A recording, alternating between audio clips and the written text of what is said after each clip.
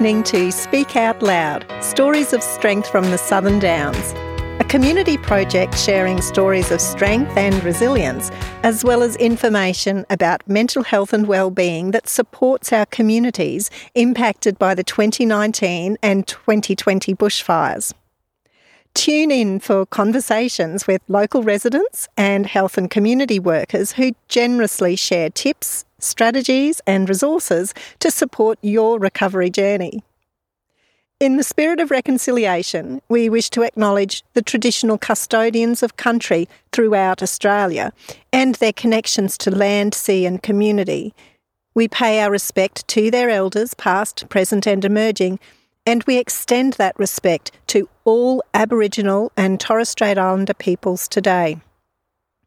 I'm your host, Catherine Walton, a mental health social worker based on the Southern Downs in southern Queensland.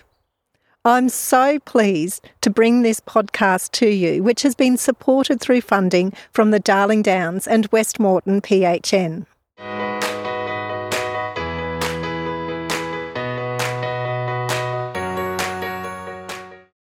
Today we're talking about stress with Mark Carey.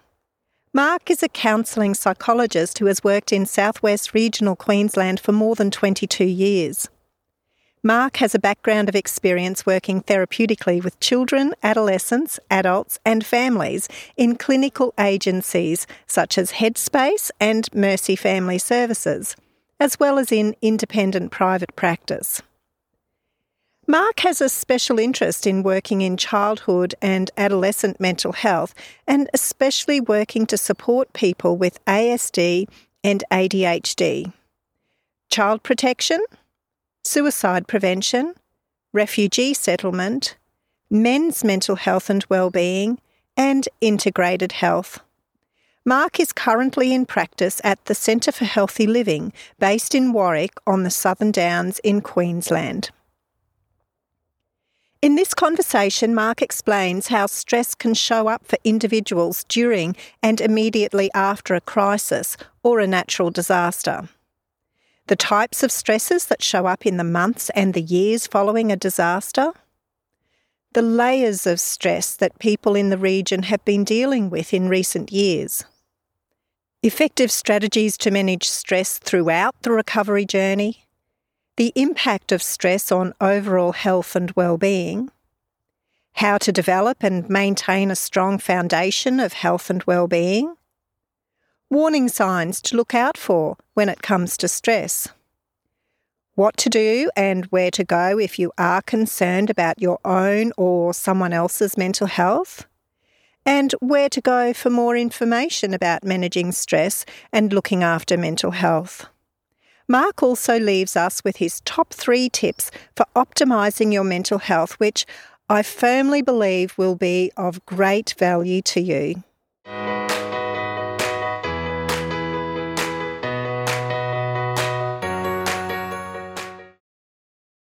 Welcome, Mark. It's great to have a chat with you today. So we're here to talk about bushfires, the bushfires of 2019 and 2020, and it's been just over a year since that last bushfire in the region. And these bushfires we know have impacted people in many different ways, either directly or indirectly. Could you talk to our listeners a little bit about the different ways that stress can show up for individuals during a disaster like a bushfire, but also immediately after that bushfire or other disaster? Yes, I think with disasters, particularly the fire, there was a lot of people expressing anxiety and worry to me, and they were having trouble with their sleep patterns. They were having trouble making decisions about everyday activities. Some people were quite irritable, but anxiety seemed to be the main behaviour that people were, exhibiting. Worry about not anything in specific actually, but just worrying a lot about everyday things, worrying about the future as well. It became a sort of a general anxiety in many instances, but people were reporting to me, I noticed they were getting a bit down and low in their mood. There was a lot of listlessness after a while as well. People seemed to be dragging themselves around. So there was just a few of the things that I observed, talking with people that came to see me and ordinary townsfolk. This is what was going on for them in the conversations we were having socially downtown in the street. So not just the people who were living on properties out on the outer parts of the region, but people in town as well? Oh, it definitely. Look, I was at a social event. I was at a wedding actually, and there happened to be just some smoke come through from. I don't think it was a bushfire, but just some burning off somewhere, some back burning, I think is. And the amount of anxiety which I saw on the faces of the people attending that wedding when the smoke came on into the vicinity and round the function was quite palpable. People were phoning up, wondering what's going on, trying to get information. It changed the mood of the event. So, look, it impacted on everybody's lives, I think, living in the region here. In many ways. And those stresses that people experienced, they didn't simply go away once that last bushfire was extinguished. We talk about a recovery journey that people go on after there's been a disaster like that. And this recovery that takes place over a longer period of time. So what sorts of stresses might show up for people in the months and even the years after a disaster or a crisis like the bushfires? Well, in the months after, look, sleep problems can arise 2 to 3, 4 months after an event like that.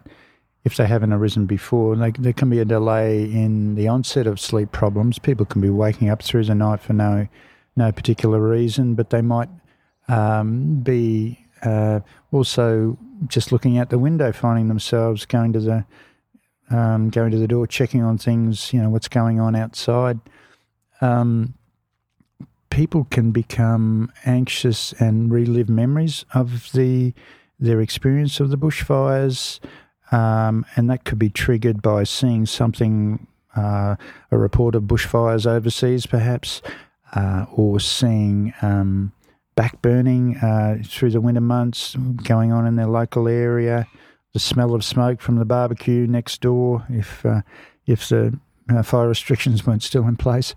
Those sorts of things were triggering people to get anxious again, start reliving memories of their experiences, negative experiences, feeling anxious, feeling hopeless too about that the event those conditions may still be with them and that it could possibly reoccur. So I guess what we'd say is some trauma post behaviours were coming out for people and being triggered by everyday events that would present normally, I suppose, within the cycle of a year.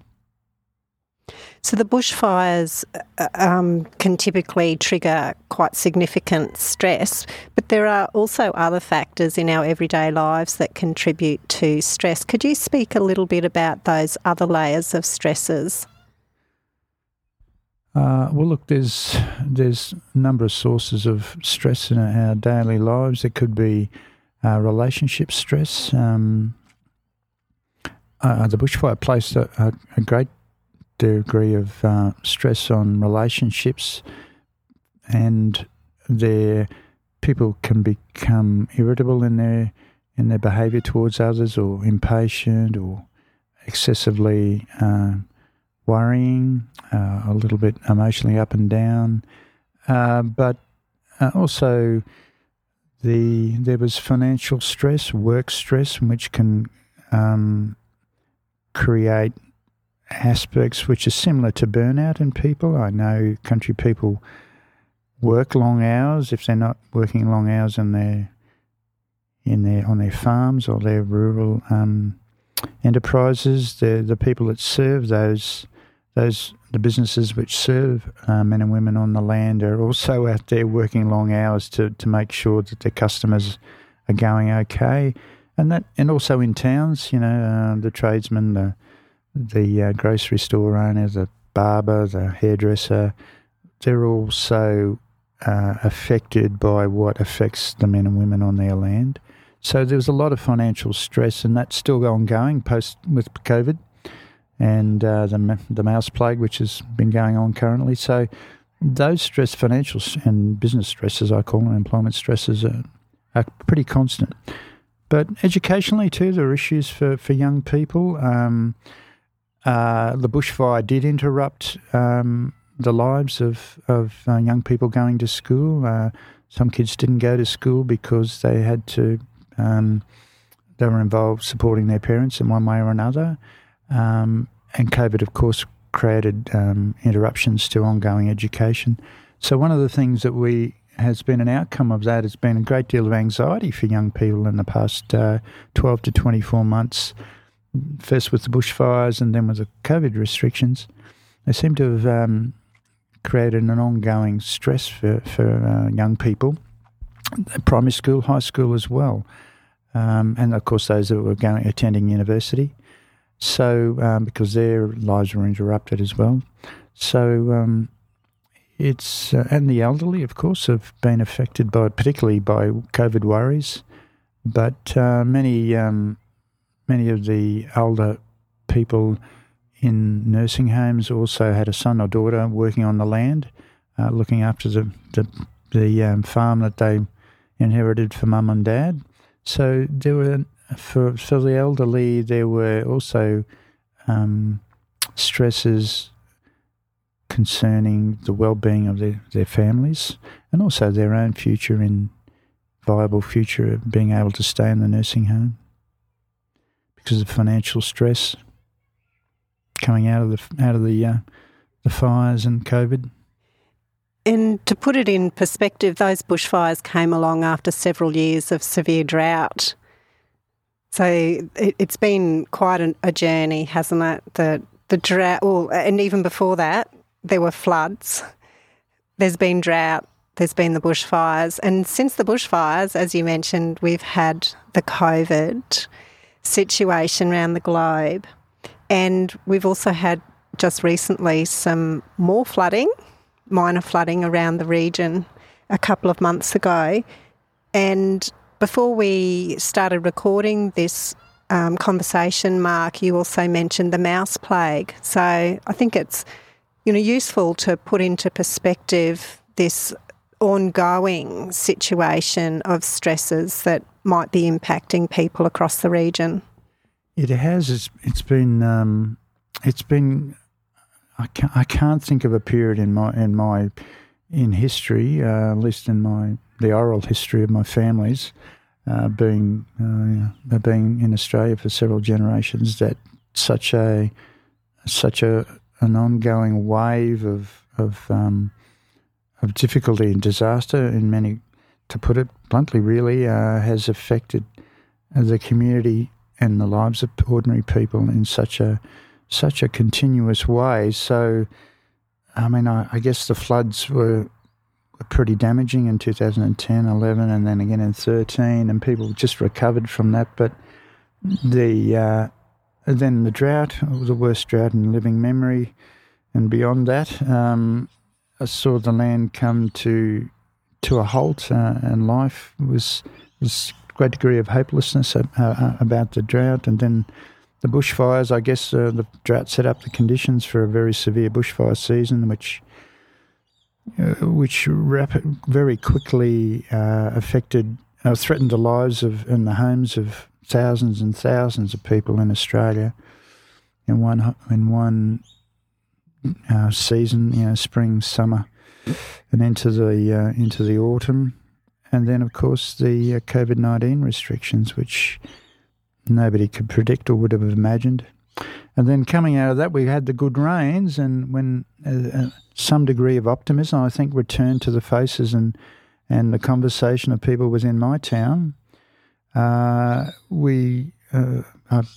been recently dealing talking to people that have come to see me about help for this the stress they're feeling about the mouse plague, which invades not just their work sites, but looking at the way it's affected fodder and crops, but also it's invaded people's homes. So, their bedrooms, their bathrooms, when they get into bed at night, there's the mice between the blankets. Through the night, they're being their toes nibbled at by mice. It's a continuous assault on their ability to live a normal life without any threat. Even though mice are small, there's thousands of them at the moment. So that's been something people hadn't imagined would happen. But people on the land are pretty resilient. I see,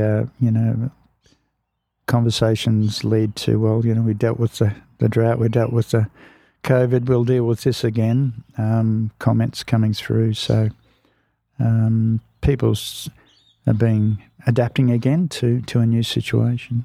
And adapting does seem to be a bit of a theme in the last couple of years, doesn't it? It does, yeah. The unexpected seems to happen, and we seem to need to accept it, try and accommodate it, get around it in some way, and continue on living our daily lives and making homes for people, doing our jobs in spite of the difficulties. And I think, look, through the difficult times, relationships that people have had in the community with each other has been something which has made people be able to bear even the most difficult times. So I think that's been an aspect of recovery that is certainly been one of the more powerful mediums for people's ability to adapt and find a way forward and have a life with some normality. If that's, I think that's what we're still striving for, but that's happening every day. When I go out into town, I see people going about their business despite the adversity. Is there a difference in how stress shows up for people of different ages and who are travelling different walks in life? You did mention before about perhaps some older people, our older generations, who might be concerned for their families who have succeeded their farms or their properties. And I'm just wondering also about children, for example, and teenagers. People of different ages and stages managing stress differently, and is it showing up differently in their lives? Yeah, look, definitely. When we look at, there is a range in how, according to age, in which people experience and deal with stress. There's some differences there. Children, particularly young children, say the primary school age, are very poor interpreters of events, and they tend to imagine disasters are at close hand, particularly if they're watching the TV or watching media, or they're exposed to radio and many of the other forms of social media. They're not able to filter and discern how close the events may be that are threatening. They tend to think that the bushfire's next door, or the flood's just down the road, and they become very anxious and need a lot of reassurance about somebody to help them put things into perspective. I think it's very important that children are not exposed to too much information on TV or media during disastrous events. So I think that we just need to keep things normal for them and keep them involved with fun activities and helping around the home or playing out in the backyard. Just keep it normal for them. Don't overexpose them to things because they don't interpret things well, and they tend to become very anxious. But the teenagers are a little bit different. I think they can take a better perspective, but they do, I know, tend to worry about their parents a lot and how they may be going, things may be impacting on their parents. they do tend to, like their younger children, also perhaps over-imagine or inflate the dangers which may be there as well. So we have to be careful in what we expose them to, or help interpret events for them. But adults, I think of face stresses like financial and property issues for them, and I think for young families, for families at any stage, whether they're starting out or in their wherever they may be in their cycle of family life, they're always shouldering their responsibilities towards their children or themselves or their partner in terms of how can they secure their jobs, their homes, their livelihoods, which I think adults tend to bear stress in terms of the relationship and financial matters more heavily. So we tend to see them more incidents of anxiety, but also depression, low mood. We can also see an increase in suicidal behaviour, and also tendency to see more overuse of alcohol or other illegal drugs as well. You can see an increase in gambling and some other addictive behaviours. So that, and of course trauma and post-traumatic stress disorders are prevalent. As we move into the older ages, I think many of those that have seen, post over 60 perhaps are feeling helpless and hopeless as well. Sometimes the family home or the family business or the farm, which they helped or inherited from their parents perhaps, or they set up for themselves to give to their children, has been eroded or compromised in some way. So I think some of them feel that they have worked in it for nothing, to see the future which they gave their children be jeopardised or eaten away or disappeared because of the effects of whatever disaster, the flood, the fire or the drought. I think that's created a sense of depression in older people as well. So an incidence of depression, higher levels of incidence of that experience, anxiety as well, anxiety about their own future, whether they be able to keep their home or whether they can afford to move into a retirement village or a nursing home. Again, it's issues about continuity of life for them, which affects people of younger ages as well, but in different ways. That threat to the continuity of life is something which varies depending on what age or stage you're in, but it's there as a background concern. So thinking about that intense time when the bushfires were actually happening, when they were active across the region, what are some strategies that people might have used successfully to manage their stresses at that time, in that most intense period? I think the most important thing is to keep linked with other people, whether that's your neighbour, your family network, somebody in the community, even the shopkeepers. It's important to link socially with them to find out what's going on, to just exchange a conversation. Those conversations and the interpersonal contact can be very reassuring, and it helps keep the stress and anxiety down. I think it's in those the intense times of disaster. It's important not to watch too much social media. That tends to inflate anxiety rather than deflate anxiety.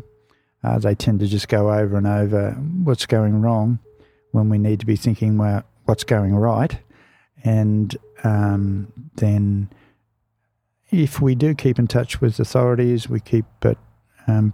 if we keep in touch with friends, family, etc., and try to go about our daily normal living activities, whether that's I don't think we could wash windows in the bushfire. There was too much smoke about, but certainly, just keep making sure the house is clean, looking after the animals, doing some little hobby for a little bit, even if it was just an hour or two, helps prevent our mind running into imagining things or running in a direction which is anxiety provoking, but keeps us anchored, I guess, and grounded in the present. And that tends to help to keep stress down. As things perhaps may ease, I think it's important to look at the recovery process and what's going on in the community in terms of recovery, looking for,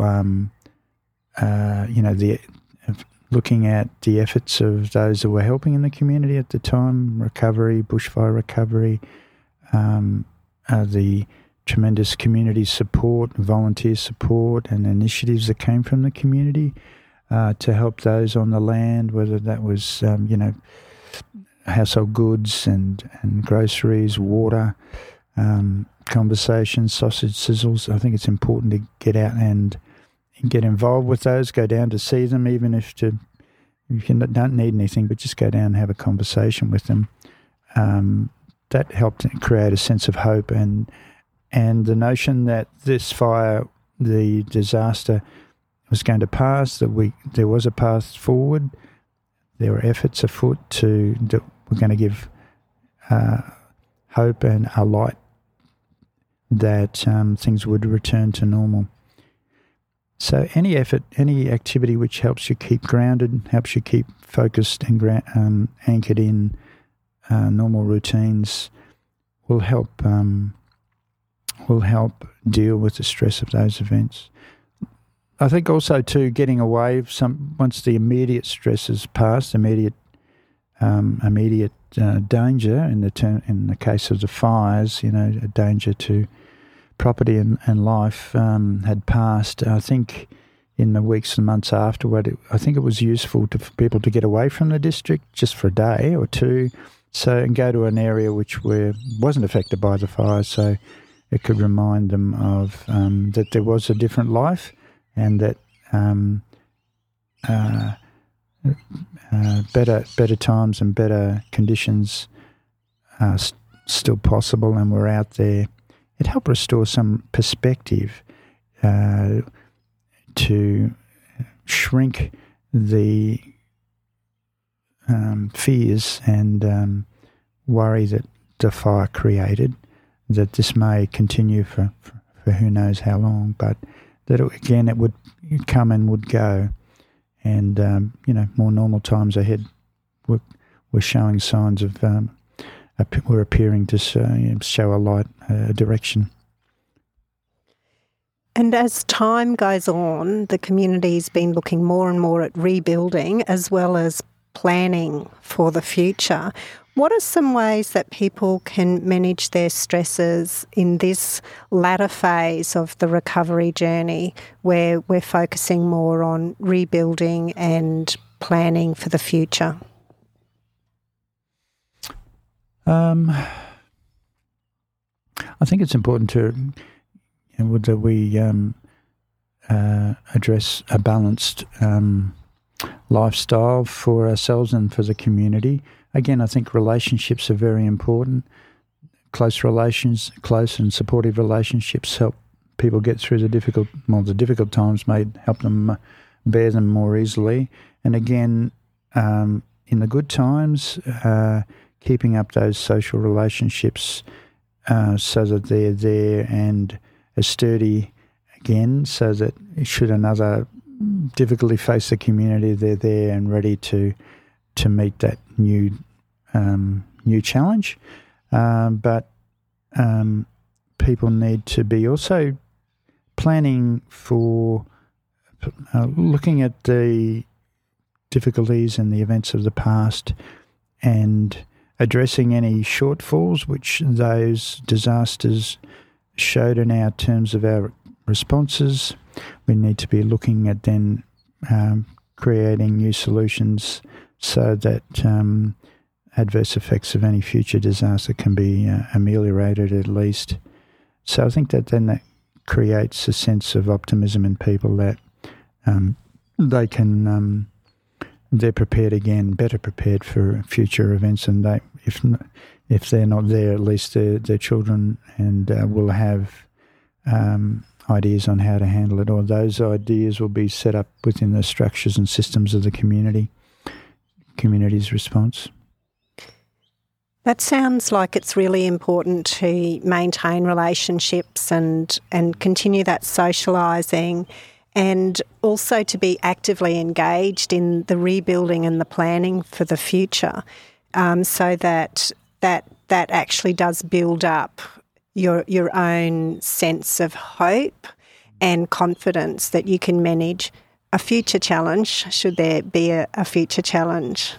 It does. I agree. You know, we're wonderful creatures in a way that we can learn from mistakes, and we can prepare ourselves and to meet future challenges, and we have the ability to meet future challenges. I think that confidence then, which is generated from that, creates a sense of optimism about a future which is safer and more friendly and more supportive for all of us.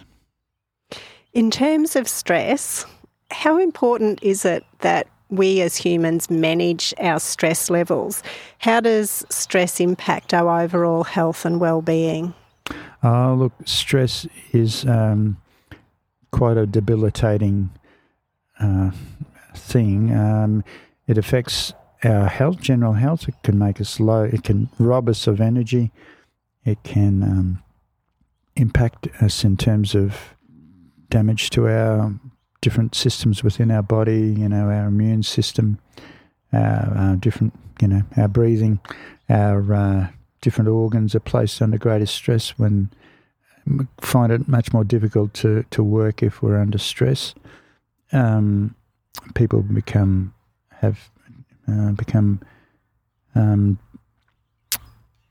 tired, listless.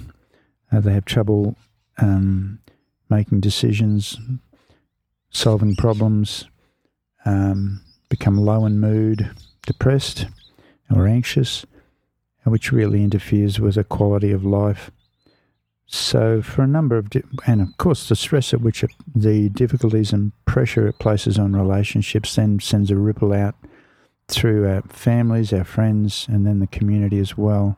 So both as for people individually, for family, friends, social network, and then the community as a whole, stress has a big, wide-ranging impact.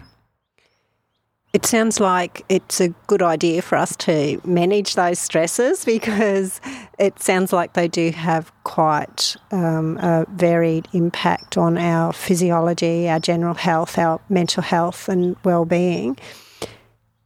I often talk about mental health and well-being as built on some foundation stones of good sleep, physical activity, which could include general movement as well as exercise, nutrition, and then there's the inner skills or the mind skills that we have that are really critical to our mental health. What are some things that people can do to optimise these inner skills or their mind skills so that when stressful events take place, they're more resilient and they're going to be able to manage stress better? Look, when I think with regards to managing stress, when stressful events occur, I think it's important to take some time out to be reflective, to think about how that stress is impacting on us, on that person, why they're tense, where's that source of tension coming from. And I'm talking about reflective time, not ruminating time, where you're just thinking over the problem over and over again and getting nowhere. Which is so easy to do. Which is so easy to do. I'm talking about reflective time where you're actively thinking, why am I stressed about what's real, how am I feeling, what's behind that feeling, what's the tension driving me here.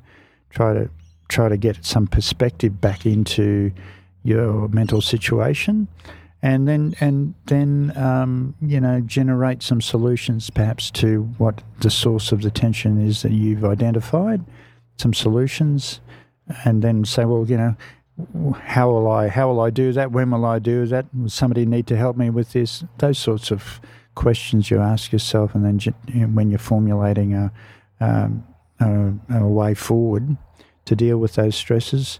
I think reflective time should also be built into a week as well. So some time away from work or time away from everyday life is useful. So I'm keen for people to combine that time with some exercise, walking. Could be water sports. It could be whatever. But some time away from work, time away from family pressures, if that's possible, which is enjoyable, but something built in regularly into the day or the week, but consistently occurring has a real preventative benefit, so that we can maintain perspective. We can have a quiet time where our brain's not overworking and overthinking, but also involving exercise, which really does.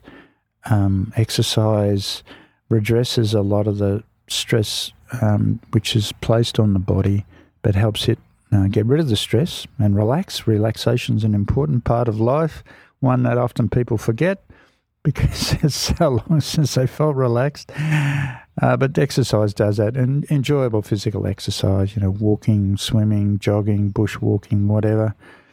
Fishing's even an exercise in my mind, though my wife disagrees, but... well, it's different for everyone, isn't it? That's right. It's individual preferences, and people should follow their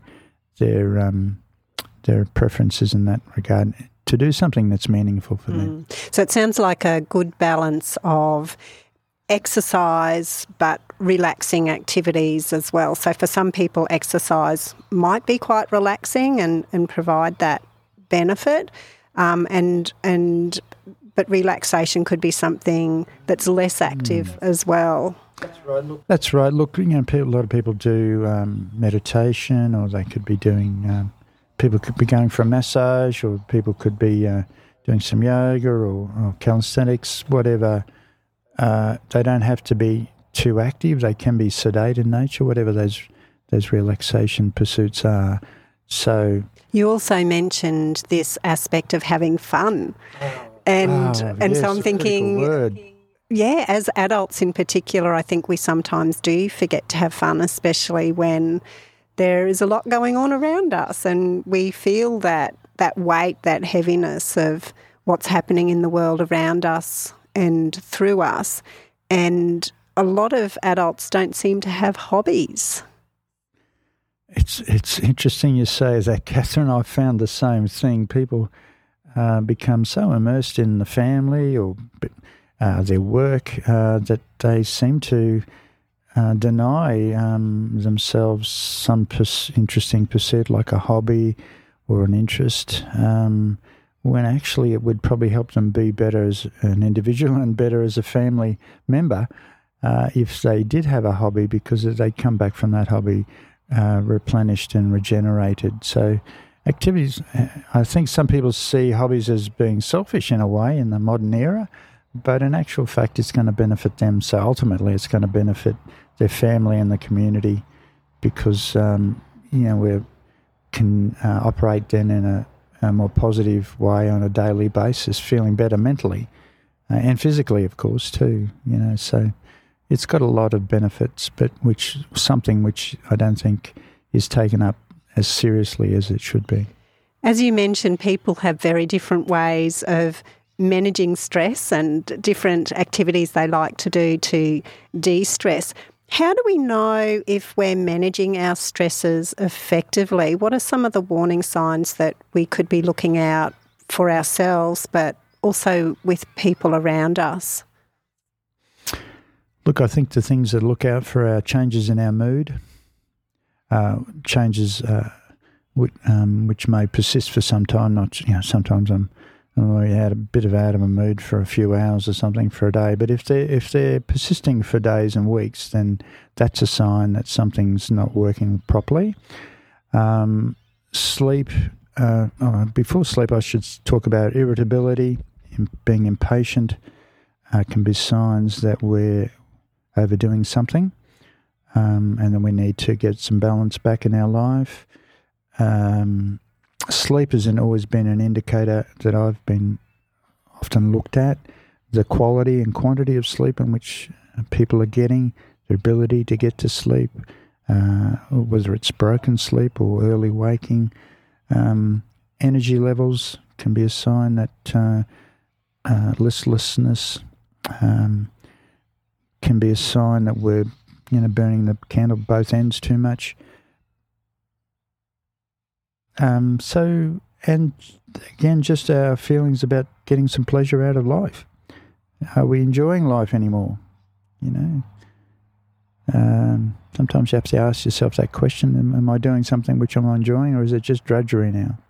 So those can be signs, small or large, that stress is affecting our lives too much. If someone is concerned about somebody else's mental health or their sense of well-being, what would you suggest that they do? Look, I think a personal approach is a first thing to try. Look, just asking them how they're going.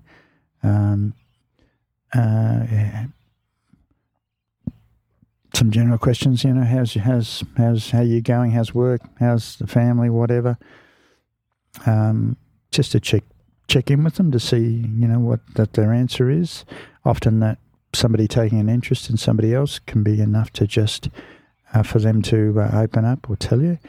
You don't have to solve their problems for them, but just asking if they're okay and how things are going could be an opportunity which starts a process of help for them. I think it's important if you find from their answers that they're not coping too well, to suggest that they get in touch with their GP or someone that you may know that's an allied health professional, perhaps, that could be useful to talk to get some help. To see a GP or see an allied health professional like a social worker, psychologist, or counsellor. It doesn't have to be about something bad or a serious issue. It can be just about everyday stresses that people have. So we should view it in that way rather than being seen as an admission that we're not coping or that we're mentally not well. I think that's a way of looking at things which isn't helpful or realistic either. Sometimes, people think that they might need to have a really, really big problem to go to counselling or to talk to a doctor. That's exactly right. I was trying to bring out that point. It doesn't have to be a big issue that you need to get some advice from. I think people are more socially isolated now than they were in the past. So you don't have a lot of people that you could call on to talk over small things anymore. So doctors or psychologists, social workers, counsellors have taken on a role which is to meet some of that need, to just talk about small things too, which may be upsetting our lives.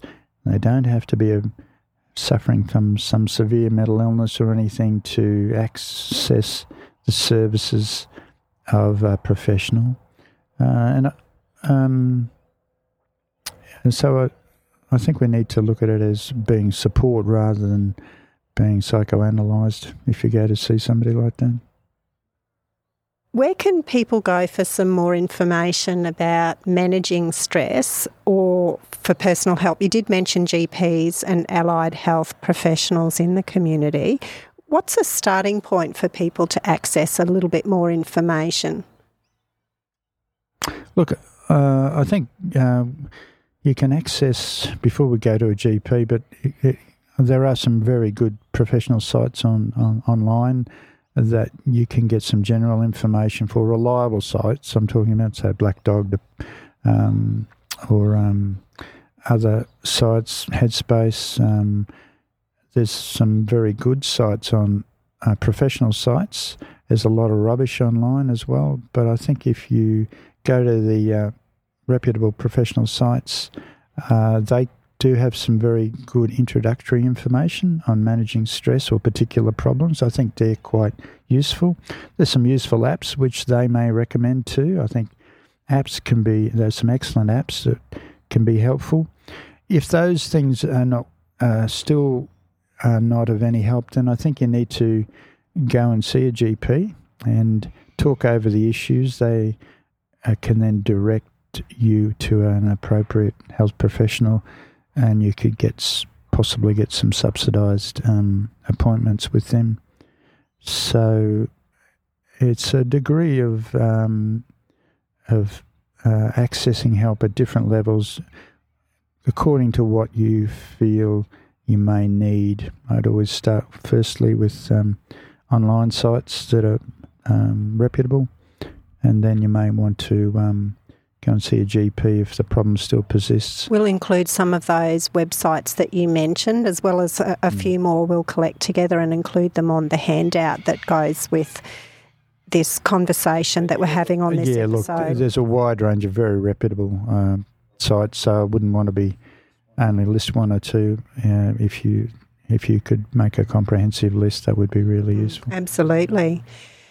Mark, could you share a story of strength about someone who may have successfully used some stress management strategies, perhaps someone that you've worked with, or a typical case scenario perhaps of how someone might go from feeling quite stressed and accessing help and learning some strategies and implementing them successfully in their life? Yeah, look, one story that springs to mind was a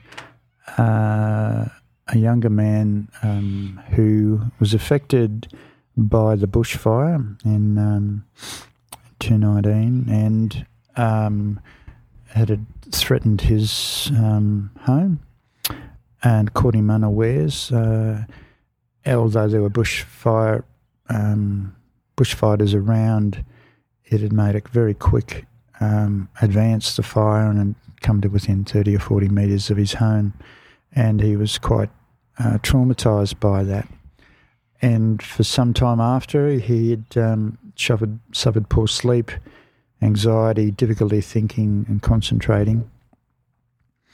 And it was his work colleagues who'd suggested that he get see a professional to help with the problems he was having, sort of returning to normal.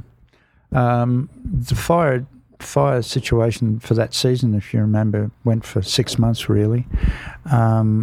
And over that time, although the immediate danger to his house had passed, he was still being traumatised by events on TV. And what had particularly helped him was to link with other farmers and other residents in the rural area that he was in, and talk with them about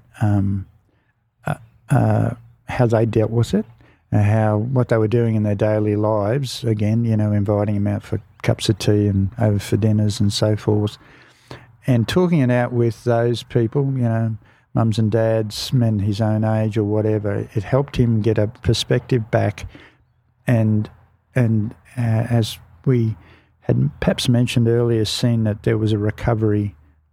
The recovery had taken place.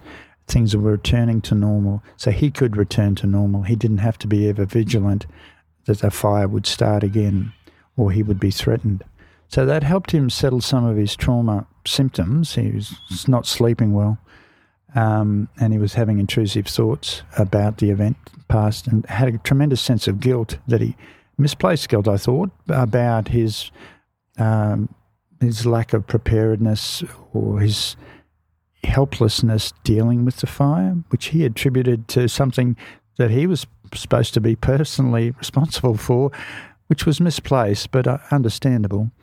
So linking with other people in the community, both through work and just socially in his rural area, neighbours, young men that he'd worked with, working on some of the farms, had helped him get a better perspective and redress some of the feelings of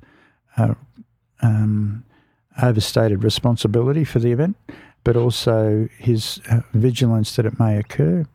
Now, when it had some flow-on effects in that he'd had difficulty managing money, and we got him in. His family his mum and dad had also got involved with his help at that time, and we put him in touch with through some looking into what may be helpful. We got him onto an app, which really was very helpful, a reputable app for recovery, and that helped him a lot through the day when we couldn't be available. I couldn't be available, or his family weren't around to settle some of his anxiety through the day, and he returned to a pretty good state of mind, I think. After about 12 to 18 months now, he's coping quite well. His conversation is bright and cheery.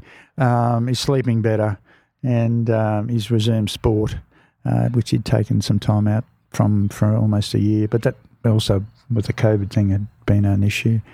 But he's returned to a normal sort of, pretty much average sort of life, and that's been a journey which his workmates, his family and the community sort of went along with him on as well. But I think it's indicative of what things can help with a recovery.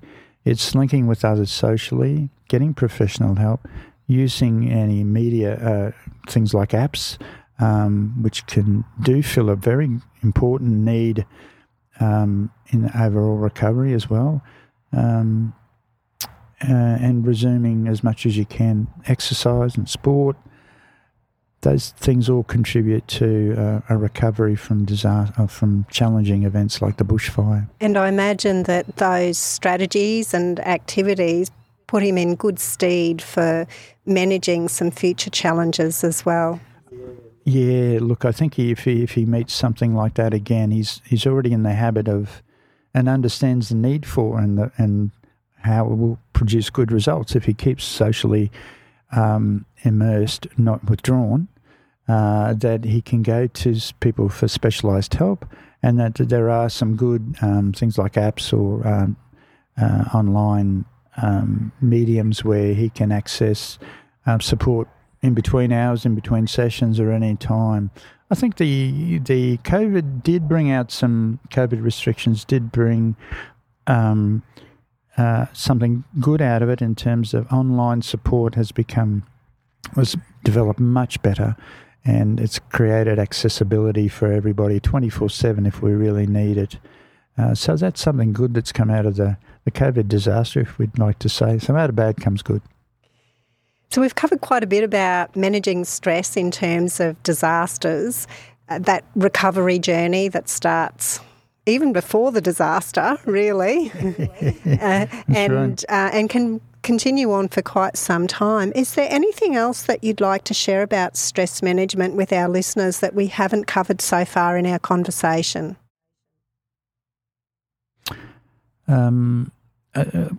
I think it's important perhaps to just go back and say, try maintain perspective. Stress will distort our thinking. It's important to have time that's reflective, or time that's just quiet, where we're not involved in day-to-day or work activities, life activities, which we can come together and regenerate. And it's important to keep a sense of hope and optimism about life generally. And as we wrap up this conversation, what are your top 3 takeaways or your top 3 tips that people can take on board to optimise their own stress management? I think the first one is get together socially with your friends and family and the community regularly. That's the greatest help in managing stress. enjoyable exercise regularly, physical exercise, in pursuits which you like particularly, preferential for you. Is that 2? That's only 2. The other thing is to try and maintain perspective, giving yourself time alone or a time for quietness, where you can rest your mind, relaxation time, which you can just absorb life rather than be absorbed by life. Thank you. Okay, thanks for that.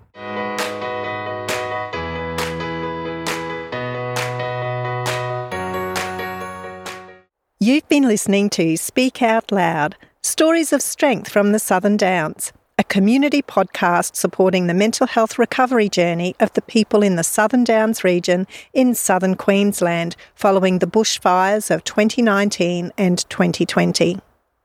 If you go to the show notes for this episode, you'll find a link to a handout which includes a summary of the episode with the top 3 takeaways or tips, as well as the services and the resources that we referred to.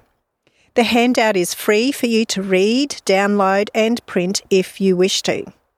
You can also find this podcast, the show notes and the handouts by going to www.catherinewalton.com.au. That's www.catherinewalton.com.au. If you found benefit in this episode, I'd love it if you could let your friends know about it so we can share this valuable health and wellbeing information with everyone who can benefit from it.